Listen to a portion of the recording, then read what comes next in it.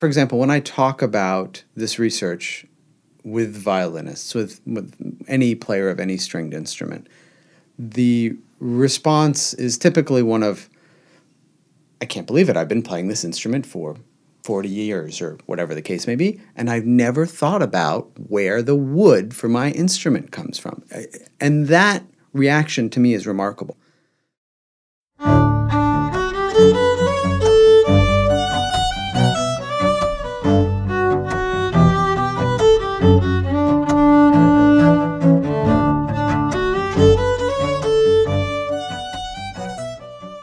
Welcome to Rosin the Bow, an audio journey through the world of the violin family. Hi, I'm Joe McHugh, and if you have been listening to the Rosin the Bow podcast series, you've heard interviews about the history of the violin, as well as the making, repairing, selling, and collecting of violins. And then there are the interviews with the musicians who play a variety of musical styles on the violin, viola, cello, and bass. In this podcast, we explore the impact violin making has on the natural world. Our guide is Aaron Allen, a professor of musicology and environmental studies at the University of North Carolina at Greensboro. Aaron was able to transform my thinking about the instrument I play, and perhaps he will deepen your own appreciation for the trees, animals, and minerals that make possible the instruments for the music we love. My name is Aaron Allen. I'm the director of the Environmental and Sustainability Studies program at UNC Greensboro. I'm also an associate professor of music in the Department of Music Studies at the School of Music, Theater, and Dance. We are the flagship music school in the UNC system, and my department is the department that is the liberal arts program within the college, within the school. And we teach classes in music theory and music history. I'm trained as a music historian, and I received my PhD from Harvard before coming here, and I did my undergrad degree in environmental studies and in music at Tulane University in New Orleans. Well, I love this idea of the music interest and, of course, environmentalism and the science of that. So going back in your family, tell me what kind of threads or musical interest was there? Actually, in my family, there were very few musical interests. I came to music relatively late in life, and really through my own volition, through experiences that I had that I enjoyed. I had always planned on going into the environmental field. Since I was little, I wanted to be a scientist or work in nature in some way. When I got to high school, I wanted to be an environmental activist of some kind because I saw these problems in the world that I wanted to do something about. I was very active as an activist in college at Tulane. I was the head of the environmental group on campus for a few years, but in addition to that life, which I felt was very public, I had a private kind of world of making music and singing and learning about music theory and composing and teaching music. I taught a lot of music theory and I helped people with piano proficiency. But I got into all of that in college. I did a little bit of choral work in high school and I did a little bit of band in middle school, but nothing significant. I actually didn't learn how to read music until college. What was the work that your parents did? My dad was a construction worker. He was a contractor. And my mom she has a degree in psychology and was a social worker for a while, working with mentally ill patients. But then she became an artist and she painted fabrics. But I think that the interest that they had, that they gave to me, was a love of nature. And that came from, I was born in rural West Virginia. I was, It sounds pretty weird, but I was born in a log cabin. I was born in a doctor's office, but I grew up in a log cabin in very rural West Virginia. And when I was 5, we moved to Key West, Florida, for a variety of personal reasons. Just we wanted to escape the winters, and my parents had found it and really loved it. And it was before it had become very developed. But I had a very idealistic childhood in nature in those places. I interviewed this fellow one time for another series I did on storytelling itself. And he was quite a noted astrologer. And a lot of people wouldn't think of that as a form of storytelling, but it really is. Sure, of course. Yeah. It's using narratives to explain the chaos and the confusion of reality. And he said when he was young, his father was in the State Department and kept getting posted at these different embassies around the world. And when he was quite young, they took this ship, ocean liner, across the Atlantic. And he was the kind of kid who would always kind of slip away and just do whatever he wanted. And he remembered he was quite young when this happened. But they finally found him, and he was upstairs, on the deck, and it was in the middle of the night. And he told a story just about looking up at the stars and the profound influence that experience had upon him of just the marvel of all these stars. Of course, later he becomes an astrologer. So it was a great, sort of creation myth. But it's the sort of seminal experience he recalled when asked about maybe how he got to where he is. Do you have any memories of, like being in nature in a particular place and time and really experiencing nature primarily through your ears? I think that experience actually is something I may have created later in life. I don't know that I can point to a few moments that were particularly profound that I recall of being in nature, being out in the mangrove swamps as a child in Key West, being actually on a canoe in a bayou around New Orleans while I was in college, and having some experiences that really stand out in my mind. But I was already in a place that led me to this path. And I think that the path was created for me through the process of just living in these places. It was background. There was no particular moment that led me somewhere.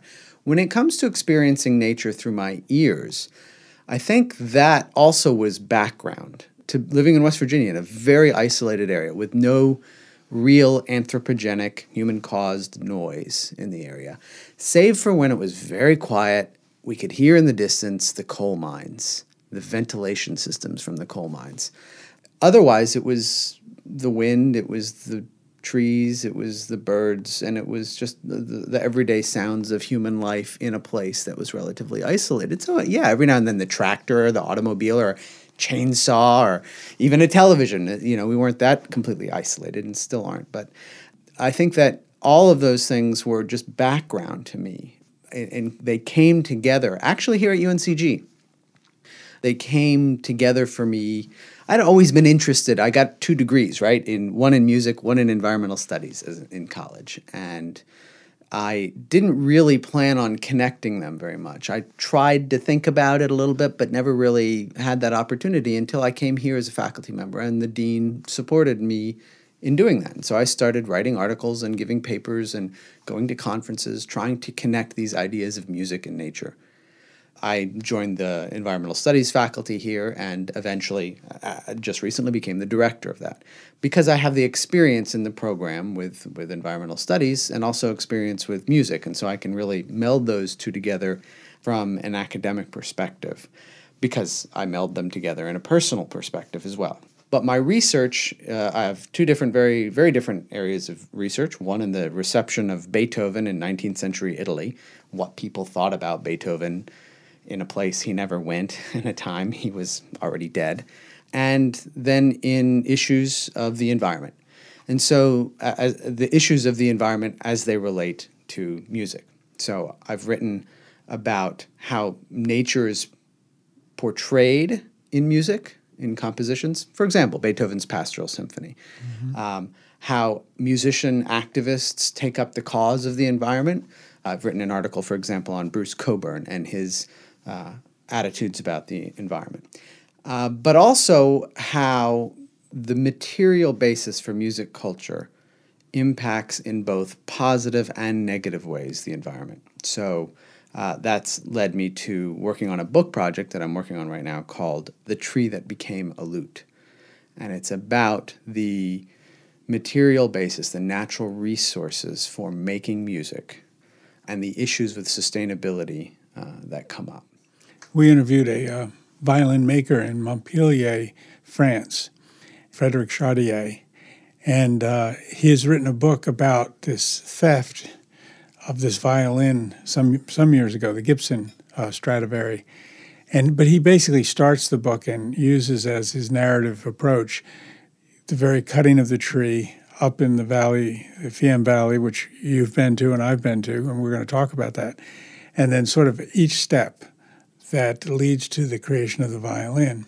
I thought that was a really good approach to begin to build a foundation for what turns out to be just a great story about skullduggery and and other parts of the human psyche playing themselves out within this world of music. And I think that's a rare approach, actually. Most discussions of musical instruments start maybe in the luthier's workshop, not in the forest. And so one of the kind of things that I'm trying to get people to think about is that our musical instruments have a basis in nature. You made me think of a term. My wife and I sometimes do radio dramas, and we involve a lot of people in them. And we had one where it took place in the 1800s, and they were going to cut these trees. And it was a great sound effect. And it literally was going to be one of these two-men saws that go back and forth. We had to borrow one for this effect. And this old-timer who gave it to us was Scandinavian. And he said, I'd give this to you. And I can't do the accent. But he said, we call this a Swedish fiddle. Isn't that great? I love it. And I had thought of that till right this minute. But right, starting with the very cutting of the trees and, even go back further, the growing of the trees. Well, that's right. And the places that are preserved in order to do this, or not preserved, that's part of the issue. So I think that when I talk about this research with violinists, with any player of any stringed instrument, the response is typically one of, I can't believe it, I've been playing this instrument for 40 years or whatever the case may be, and I've never thought about where the wood for my instrument comes from. And that reaction to me is remarkable. I am a woodworker, and I think that's part of where I got into this interest with particularly the material basis for the connections between music and nature. Because I was realizing so much of our musical kind of performing force, right? Think about the orchestra. It's all made out of wood. Yes, they're brass instruments. Those are natural materials as well. Those are mined and processed and refined in ways similar to how trees are harvested in order to be made into musical instruments. And so I think that when I look at an orchestra on stage, I don't just see musicians, and I don't just think about the sound, and I don't just think about the artistry involved or the social setting even. I also think about all the connections to the distant places that are represented on that stage. All the people who contributed to making those instruments, the trees that were cut down to make them, the mines that were dug to make them, the energy that was used to make them, the people and the resources necessary for them, the transportation, the impacts on local communities who are not represented in that place. And so it's a complicated event for me to go see any kind of musical performance. And my thinking through that has, of course, been shaped by the research that I've done about trying to find these life stories of musical instruments, of not just the instrument in the hands of a wonderful performer who makes us feel beautiful things and communicate with each other in really unusual ways and feel part of a community. Those are all wonderful things, and that's what we normally think about when studying music and listening to music and participating in music. And certainly the things that I traditionally thought about. But after thinking more about these life stories and trying to connect music with environmental issues, I can only think about all of the far-flung connections between nature and culture and between sound and the environment that we are mediating when we're doing music. It's something I've become much more aware of doing this radio series. I interviewed a tone wood producer, someone who sells tone wood to the musical instrument community, makers. And he's quite upset with the whole issue of poaching, which has become so widespread and has warped in everyone's understanding of what is appropriate, what isn't appropriate, what is sustainable, certainly what's not sustainable. There's trees now in Bosnia, maple trees, one tree, that he says can be as much as $100,000 to someone. And that's a tremendous incentive to cut it down, irrespective of any other consideration, the same way we see ivory and the destruction of the elephant herds. That's right. And where does that value come from, really? It's not something inherent in the tree, because that tree is also valuable to squirrels and the watershed and to everybody who breathes the oxygen that it produces, right? And trying to put a dollar figure on those ecosystem services is really difficult.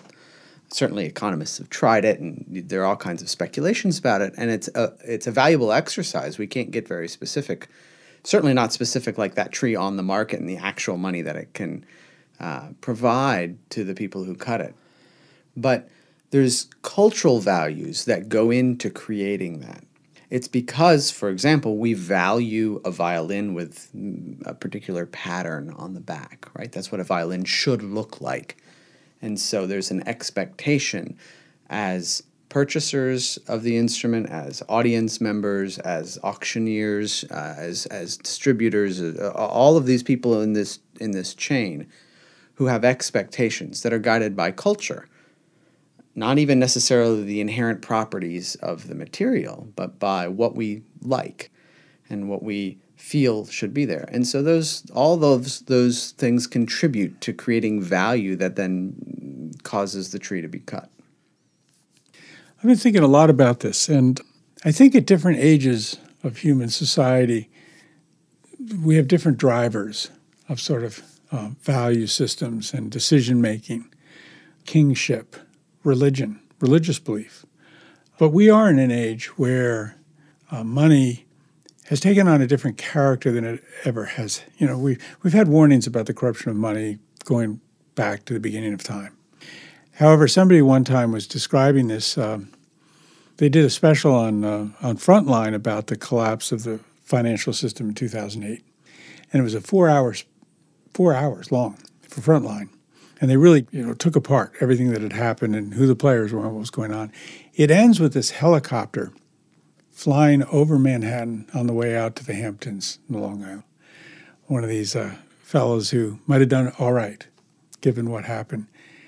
And the narrator, and I think pretty much said, we have worshipped at the god of finance, and we are now discovering that God is a cruel god. Something to that effect. And using the word finance rather than money really triggered an idea in my mind. So yes, money, but it's the rationalization, the intense rationalization of money that's creating a whole new set of realities for what is going on. And certainly in these interviews I've been doing, I am talking to people who are involved with $20 million, $30 million violins and cellos.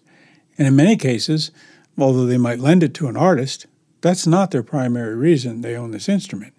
It's because this is a great way to increase wealth, protect your wealth. You can cross borders with a violin in a fiddle case, and usually it's not an issue, it's your violin. And there's been a whole financial world that has discovered all these values. And of course, doing that is driving everything into a new place and having these environmental impacts, I would imagine. So maybe you could speak to that. Yes, absolutely. And I think that, as you brought up earlier with ivory and elephants, of course, pianos used to, we tickle the ivories, right? When we're talking about a piano, they used to have keys made out of ivory for its particular physical characteristics and beauty. Of course, that was a problem that we realized we're killing these giant animals that have an important local place in the ecosystem and in a culture, and we're killing them basically for a couple of their overgrown teeth. And for billiard balls. And for billiard balls and many other products that were, used and still today, and it's a significant problem. Of course, with pianos, we've made those connections already, and we're not going to keep using ivory for the keys. With the violin family, I think we have an example where the instruments do both good and bad. And they do bad, particularly with the bow, with the Pernambuco, that is primarily used for professional-grade bows that are used primarily to play those very high-end instruments, such as the Strads. Those bows are made out of a wonderful tree, which is actually a relative of the locust tree, which is a pretty common tree in urban areas in the United States. It's a very common tree in Brazil. It's a member of the legume family, one of the most widely diffused species on the planet. Wonderful tree, very hard wood, rot-resistant wood, and widely diffuse in Brazil, well known as basically the tree that gave Brazil its name. It is the tree that Brazil was named after in order to kind of reflect the historical importance of the tree to resource exploitation during the colonial period in the 16th and 17th century. And it also makes this dye. It makes this red dye that helped color regal garments. So, for example, princes and popes, right? So that upper echelon of society used the wood to make a dye. That dye was replaced in the later 19th century by industrial chemicals, and so it's no longer used for such purposes. But in the 18th century, Tourt found some of this wood and was experimenting with it and made a nice bow out of it and had great physical properties for making a bow. And this wood was basically stockpiled in Paris, and he could just grab a little bit of it. It's not like it was particularly rare or anything. It was, however, imported from the New World and used in that way to make dye, but he discovered it was a great bow-making wood as well. And the upshot of that is not that everybody went and cut these trees down just to make bows. It's not an immediate causation. There's a correlation. It's not causation. So it's not that bow makers or violinists are causing the direct destruction of these trees. There's a long history of destruction, of cutting down large swaths of the Mata Atlantica where this particular species of the legume that Pernambuco grows. It's not that bow makers have necessarily done this, but there's widespread deforestation for monocultures of soybean, for raising beef, for the expansion of urban areas, for building roads, all kinds of problems that contribute to the decline of Pernambuco. And now at the Mata Atlantica, which of course it's near the Brazilian Amazon, but the Amazon gets all of the attention when it comes to issues of deforestation. But the Mata Atlantica is the forest on the coastal area of Brazil, and it is the only place where Pernambuco grows. And it's an endemic species. It doesn't grow anywhere else. You can grow it in plantations. It grows everywhere in urban environments in Brazil because it's the national tree. Every Brazilian knows Pernambuco. And there are a number of indigenous names. Pau-Brasil is the Portuguese name. So there are a number of names for it, and everybody knows this tree. But a bow maker has no use for a plantation grown or an urban tree because it's only in the stressful environment, the competitive environment of wild nature where the tree grows in such a way to have the properties that violinists need in a bow. And so human ingenuity to come in and try and create a plantation or to raise the trees doesn't work in this case. We need nature to provide that material for high-quality bows. The problem, of course, is that only about 8% of the forest remains and about 5% of the Pernambuco habitat remains. So that's from the historical range of the forests. Today, it's extremely minimal. Again, let me emphasize it's not just musical instruments that do this. It's part of a larger cultural process. But as with elephants, right, if you want ivory keys on a piano, you're going to be asking for a material that is going to be part of the destruction of elephants. Whether it's the past destruction of it or it's the present or future destruction of the elephants, you're asking for that. So if you're asking for a Pernambuco bow, you're asking to cut down a tree in a wild area that is severely endangered, nearly extinct. And so it's part of that process that creates demand for something that increases the value that then would cause poaching.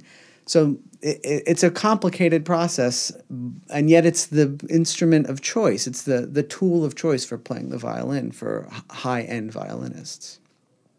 This is the quandary that almost every human being now faces. That's right. If I'm going to walk out of this office and get in my car, even though it's a Prius, right? That oil might have come from the Delta in Nigeria or someplace where I know bad things are going on. We're talking in these microphones right now, and the electricity that's being generated is contributing to, here in North Carolina, I know it's contributing to global warming, even though I'm using a very little bit. Mm-hmm. And using it what I think is for a good cause. But that suddenly becomes an immoral equation. That's right. Of course, every environmentalist wrestles with this.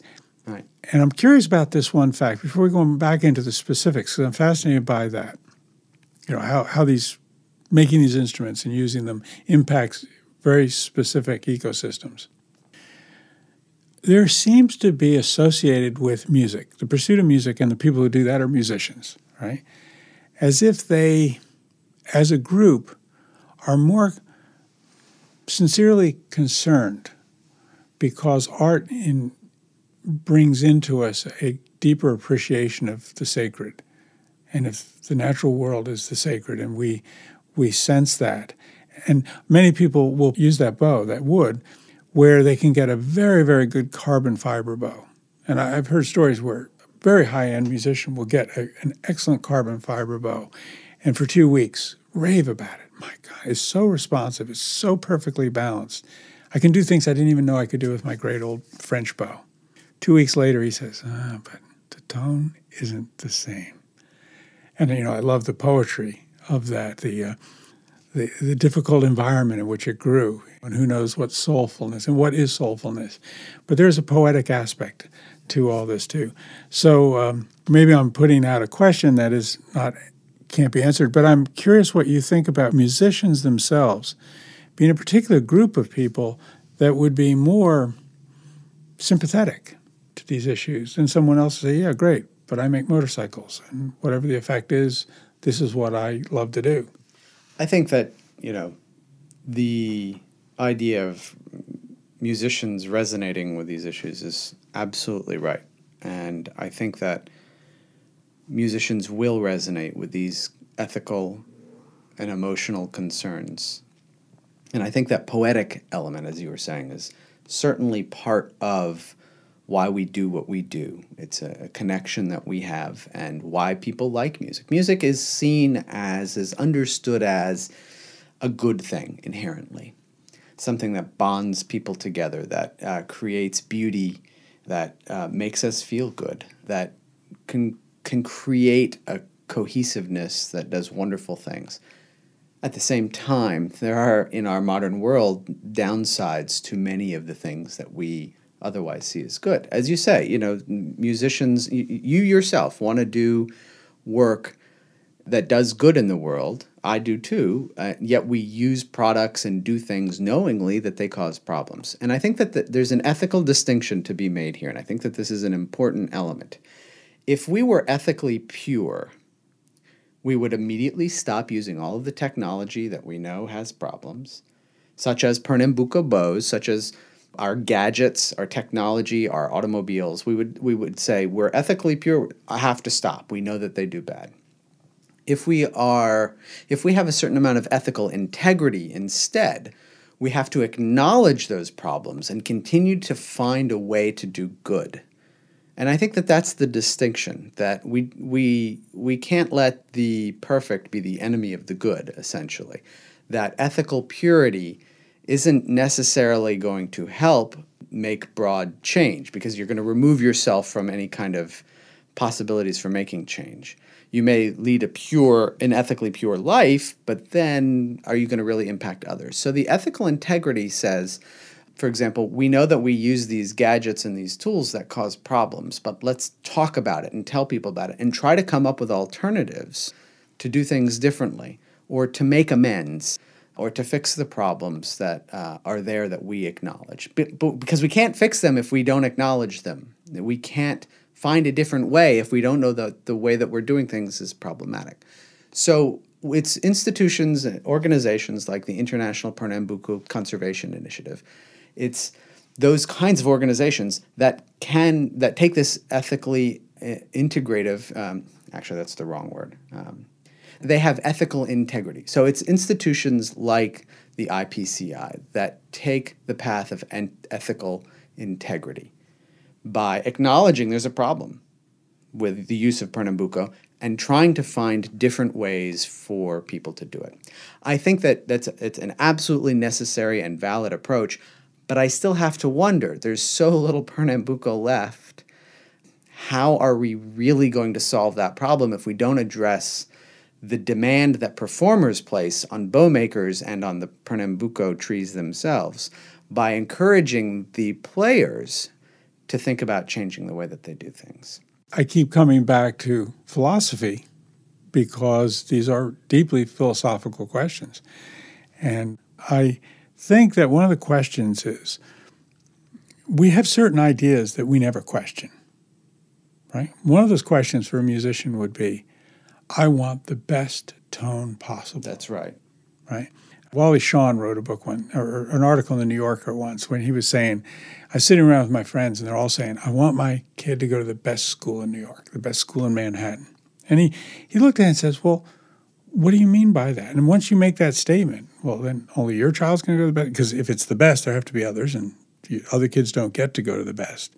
This idea that we're under some almost compulsion to have the best and create the best tone. I think it's something very deep in us that is reaching for the divine. That somehow if we can get the perfect tone, the perfect painting, that we somehow can step out of this realm into that other realm that we're longing for. Absolutely. And it's that driver that says, I will not be content with a carbon fiber bow if I can get that fine nuance with this other material. And that's the cultural value that I find in musical instruments that is manifest in the players of the musical instruments. But as my dad likes to say, one man's trash is another man's treasure.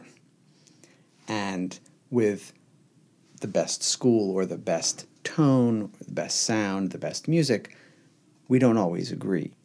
It's a fundamentally personal decision, a personal opinion.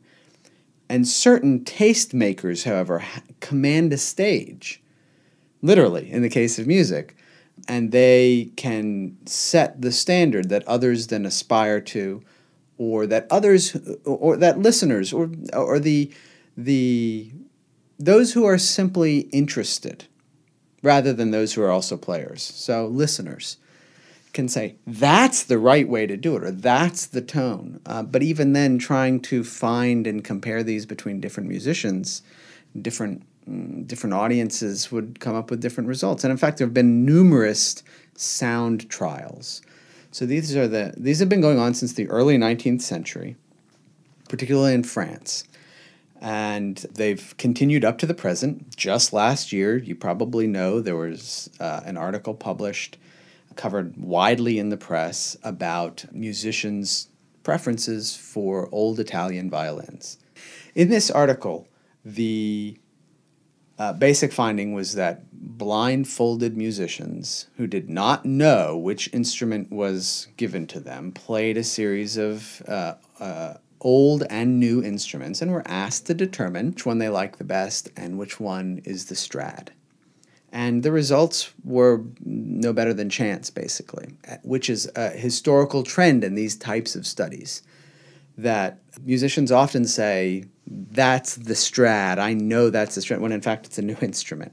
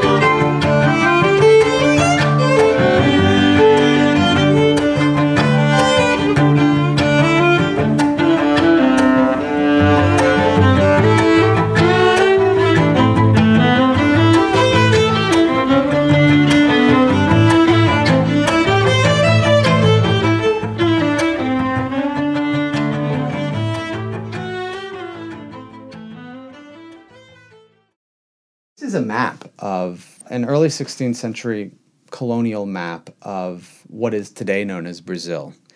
And what we see is an outline of the eastern portion of the South American continent. And we see some birds in numerous colors. We see some animals. There's a river running through it, and there's lots of trees. There are also lots of tree stumps. And then there's wood stacked on the ground. And the trees that are represented here are Pernambuco trees. And the people doing the stacking of the wood are indigenous people. And they are preparing this wood. And one of the indigenous people is, a few of them actually, are dressed more than the others. Some of them are not dressed at all. And the ones dressed a little bit more elegantly, one is pointing to the northeast, which is, of course, pointing towards Europe, and to the ships waiting to take these materials back to Europe. So this is a long-standing history of the relationship between the colonially oppressed and the colonizers in extracting natural resources. Tell me about your journey to the Fiemme Valley and what you were doing there. And what is the Fiemme Valley, for those who don't know? Sure. So the Fiemme is a tiny valley in the province of Trento in northern Italy. It's in the Alps, and it happens to have the perfect microclimate for growing resonance wood. This is spruce trees that are used to make the soundboards of musical instruments, not just violins, also guitars, also pianos. And it's a wonderful resource because of the climate. The microclimate creates growth ring patterns in the trees that are then harvested to make wood that has the perfect properties for the transmission of sound. And so this was discovered centuries ago and has been studied over the centuries. And scientists still can't really figure out all the things that are just right, why people like it so much. And this is the wood that the great masters in Cremona That's used right. to make Stradivarius used it, and Amati and Guarneri and all of the great makers used it. They also used other woods. It's not that this wood was used exclusively, but it was a high-quality wood that they used. And the question becomes, is there something physical about the properties of this wood, something that we can study through science to understand about the properties of the wood that make it just right for sound transmission? Or is it that we've developed cultural values that simply attach us to this certain kind of sound that is produced with this wood? I don't know the answer to that. I don't know that anybody can really come up with the answer to that. I think it's some of both. And it's not an either or question. It's a both and, really. At different times in different places with different people, it will simply be different. And I don't know that we can ever resolve that question. But what we do know is that in the Fiemme, in this particular microclimate, in the Paneveggio, the particular forest in the cultural region known as the Fiemme, there are natural, physical, environmental aspects and cultural institutions that have provided over centuries the perfect place for creating these trees that are used in musical instruments. And the sound that results has been valued by people all over the world. And today, people still want to use this wood to create their musical instruments. And performers value this wood, and the masters such as Stradivarius who use this wood to make their instrument. And so they value that particular kind of sound. Now, by valuing that sound for music, they're also valuing the forests. And so it's not just musical instruments that help preserve the forest, but there's a long history of cultural institutions that have helped preserve these forests. But essentially, the Paneveggio is a productive forest that has been around for centuries. Nearly a millennium of sustainable forestry can be traced in this place. And it's not just musical instruments, but all these cultural institutions and the natural environment that is made for this possibility. We had the opportunity to visit this area of Italy, and what we discovered about the forest was that it has been managed since medieval times by this form of government that is really self-government. In fact, they would make jokes about Rome having really very little to do with what they do. And they've seemed to have this idea of sustainability very early on and have maintained this wonderful forest. That's absolutely right. And I think that it's a lesson we can extract from this history. That is that external forces telling a local people how to manage their resource don't always work well. But if the people can manage their resources indigenously with their own practices and their own values, then they can do a good job. And this is a case maybe to think about in comparison between the Paneveggio in Italy, the sustainable tradition for nearly a millennium, and the unsustainable, exploitative situation in Brazil, where there's very little Pernambuco left. It's not that some international group needs to come in and tell the Brazilians how to manage their forests. It's that the local people who have still some control over these forests need to manage them in a way that they see fit. And I think what's interesting is that we have two models here that deal with the same musical instrument. Brazil is huge, the Paneveggio is tiny. The Brazilian story tells us about the bow that's been exploitative and is unsustainable.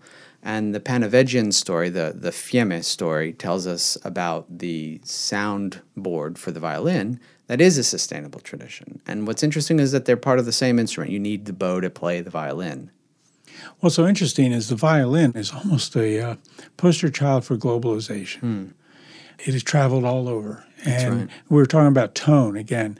What is it about that tone? Is it a tone that we just agree is a tone we want? But as soon as it seems like it's introduced to cultures like in Japan or China, they embrace that tone. And are they just embracing it because they still are looking up to Western European culture? I'm not sure that's the case.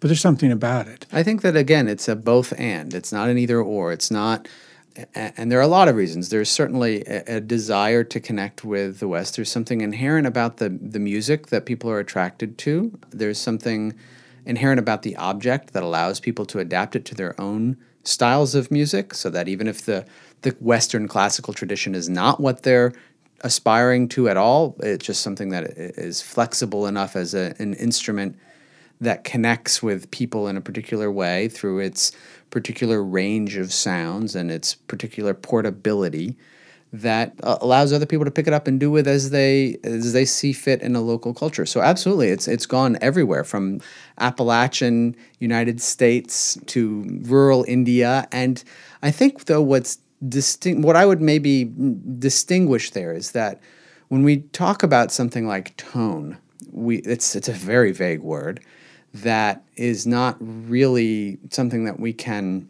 quantify or put our finger exactly on, because we can talk about tone in a very general way and we can talk about it in a very particular way. And the particular way is something that's really subjective and personal, right? We can talk about it generally as talk about the tone being different from a violin to a tuba, for example. And we can talk about it, though, from a very personal way as the musician saying, I'm just not getting the same tone out of this instrument that I got out of the other instrument, or this bow out of that bow, or whatever or this room is more acoustically live than that room, and so I get a different tone, or whatever. That's very particular to the individual. And it's these sound trials, then, that there are problems with many of the sound trials, that the way that the studies are done don't take cannot consider all of the variables that are so subjective and so particular to place and climate and time of day and all these other things that musicians do. And so when in any musical performance, there are going to be differences and different feelings. That's what's wonderful about it as well. So trying to study tone preferences from a scientific perspective is almost doomed to failure. I haven't really seen any good examples of it yet. And yet at the same time, it's telling us something about how inherently changeable, fickle, varied, diverse our opinions are throughout different places and people. And we'd like to think as musicians that we're making decisions based upon the aesthetic of what we're doing in and by itself. But looking at market forces, okay, so we have these microphones right now. Well, that has changed everything. because the sustainable movement is trying to look at local sourcing, right? Why drive your tomatoes all the way from Southern California to in North Carolina or wherever, from Florida, because of the impact upon the environment, not just the carbon footprint. But once you have recording technology and everyone has heard that remarkable musician, and that remarkable musician now can be heard everywhere, and that sets the standard, every musician has to compete with that in the local market to get gigs and to live. So they have to be very good at what they do, and they have to have a certain sound. And often, and this is a phenomenon that's truly in the violin world, they have to have an instrument that often has this sort of mystical association to play at a certain level. I mean, they will advertise certain soloists as having this particular Strad from 17 whenever. And that's part of what makes that person more marketable. So these market forces are very real. I think that you're absolutely right. And the market forces ascribe particular kinds of monetary value, and they're cultural, there's, say, the cultural market, right? There's a cultural market that provides a certain amount of, we call it cultural cachet or cultural values with individual musicians and their instruments that's information behind the sound, behind the noise, that informs the way that we then interpret that sound and how we value it. And so we say, they have a Strad, they must be good, right? It's somebody who's worth it, right? And I think that we can do a lot of good in that way as musicians. We're getting back to our thinking about wanting to do good in the world, knowing what some of the problems. Those cultural values can be used for good to tell the story about the Fiemme, to tell the story also about the Mata Atlantica and the declining stocks of Pernambuco.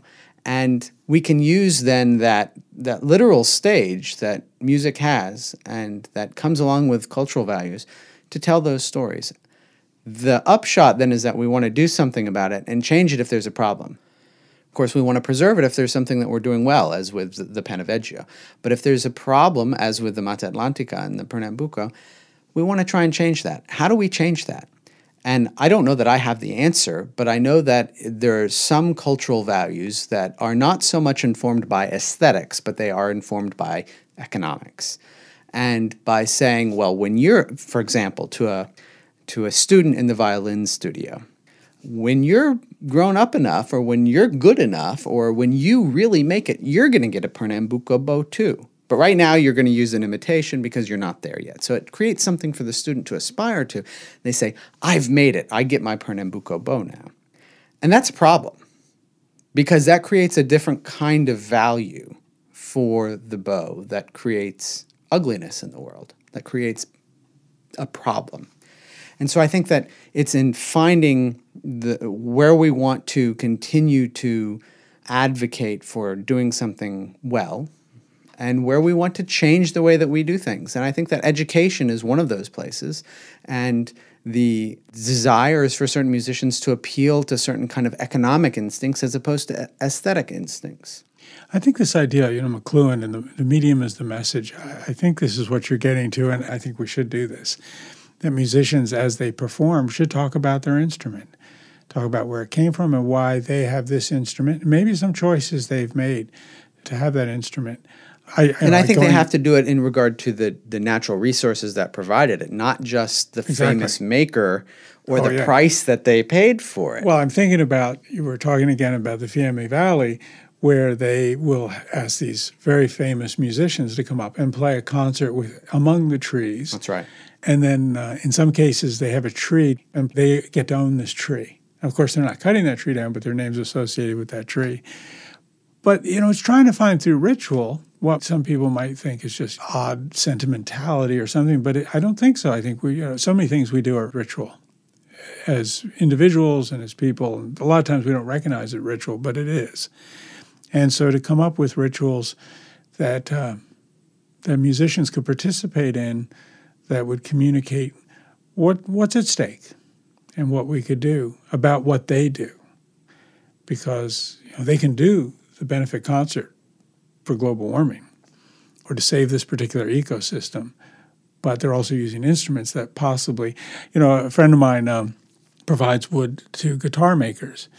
And he said, it's the guitar makers, surprisingly, who are absolutely will not take a piece of wood with any blemish in it, even though it would have nothing to do with the tone of the guitar. That's right. It has to be perfect, which means how many trees you get cast aside, all the wastage that's involved. And here's what I found so profoundly. Here is a statistic that really drives home the point about how special the wood from the Fiemme is.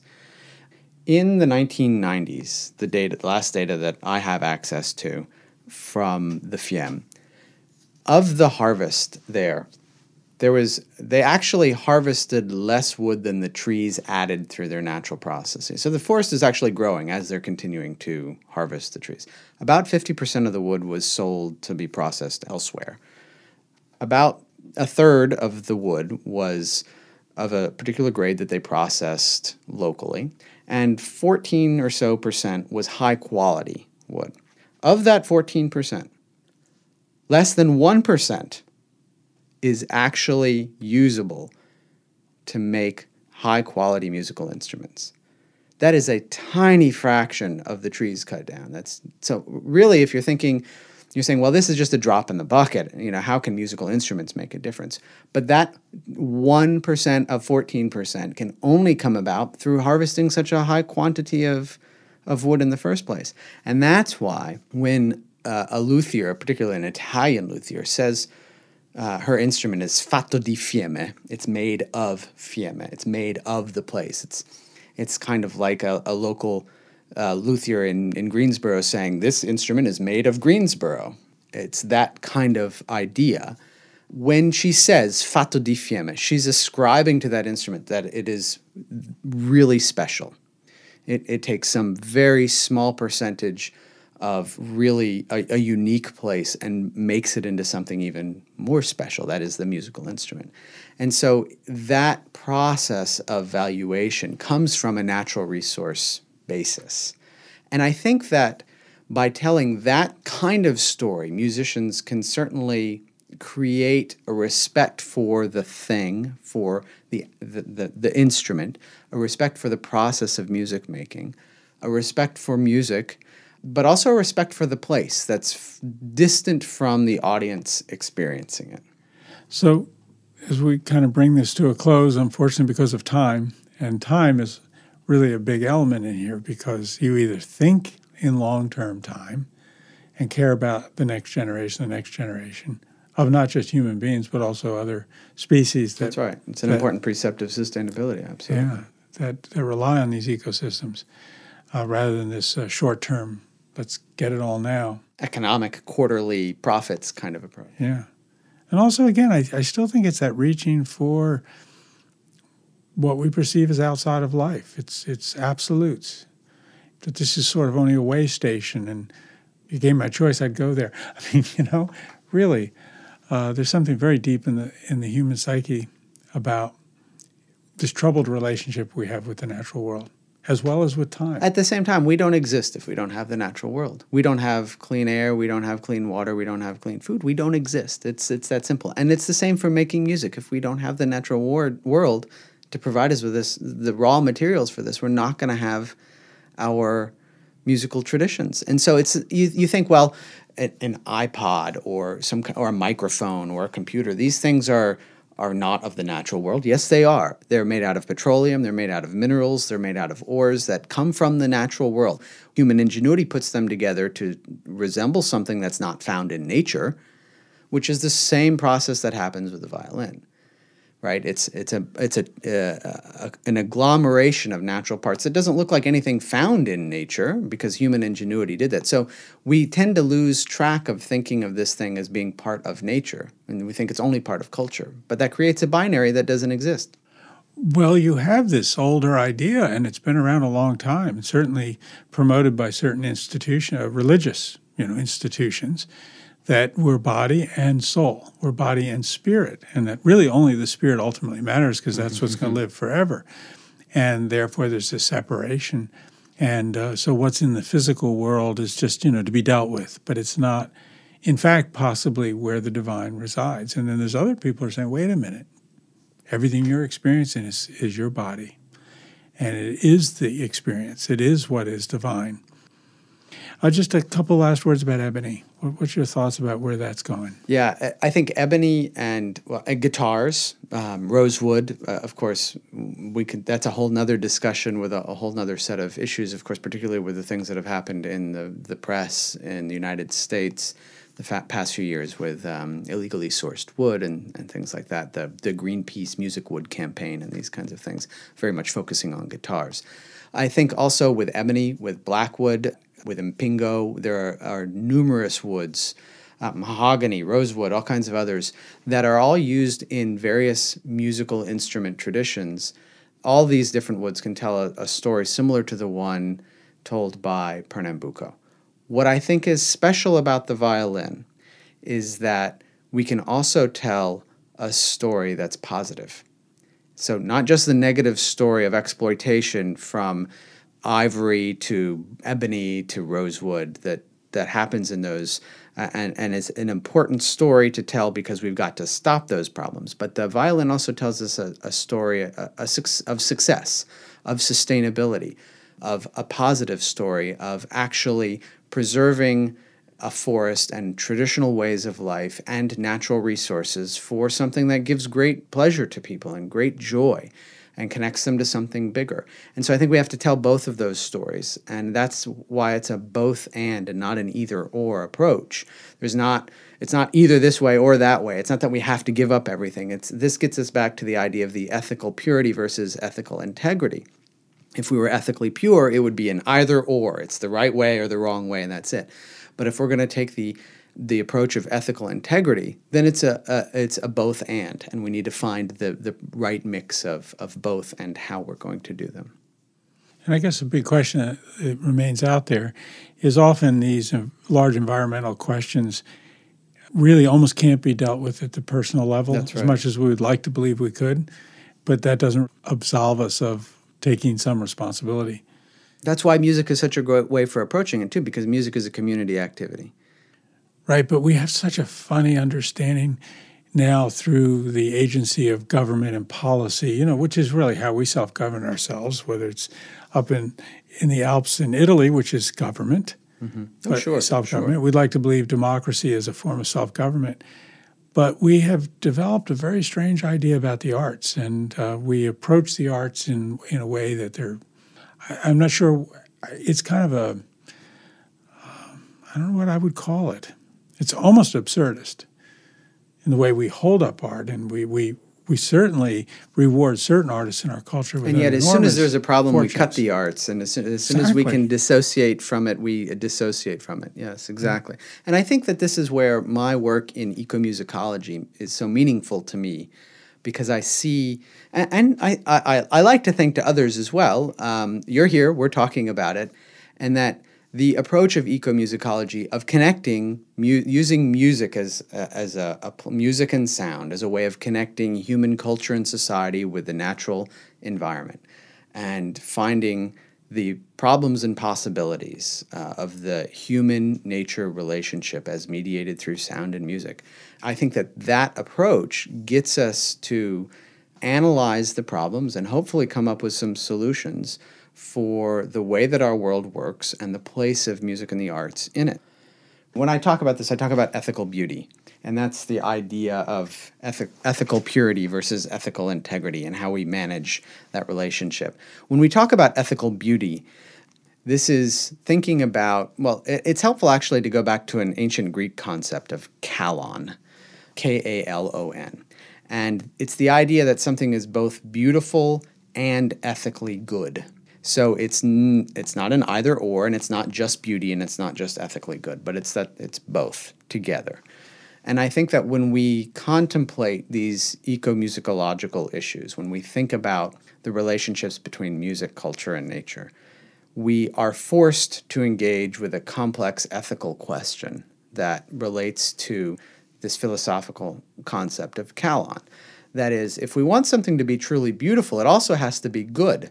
So when I look at the orchestra on stage and I see destroyed forests and mined landscapes and disposed of people, I don't see the orchestra then as kalon. I may hear it as nice sounds and think that the music is beautiful, but I can't find the ethical goodness in it. And so that, for me, that lens of analysis through Calon, through trying to think about aesthetics, to think about the arts through what is both aesthetically pleasing and ethically good, and balancing them, that's an important challenge that I think that we have to take on. Thank you. You're welcome.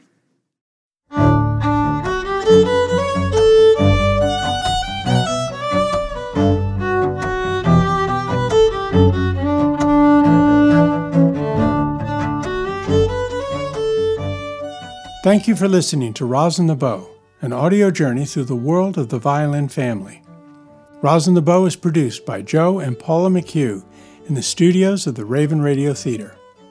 Our theme music and interlude music was arranged and performed by the string quartet The Fretless. And let me finish with a quote from Leo Tolstoy. One of the first conditions of happiness is that the link between man and nature not be broken.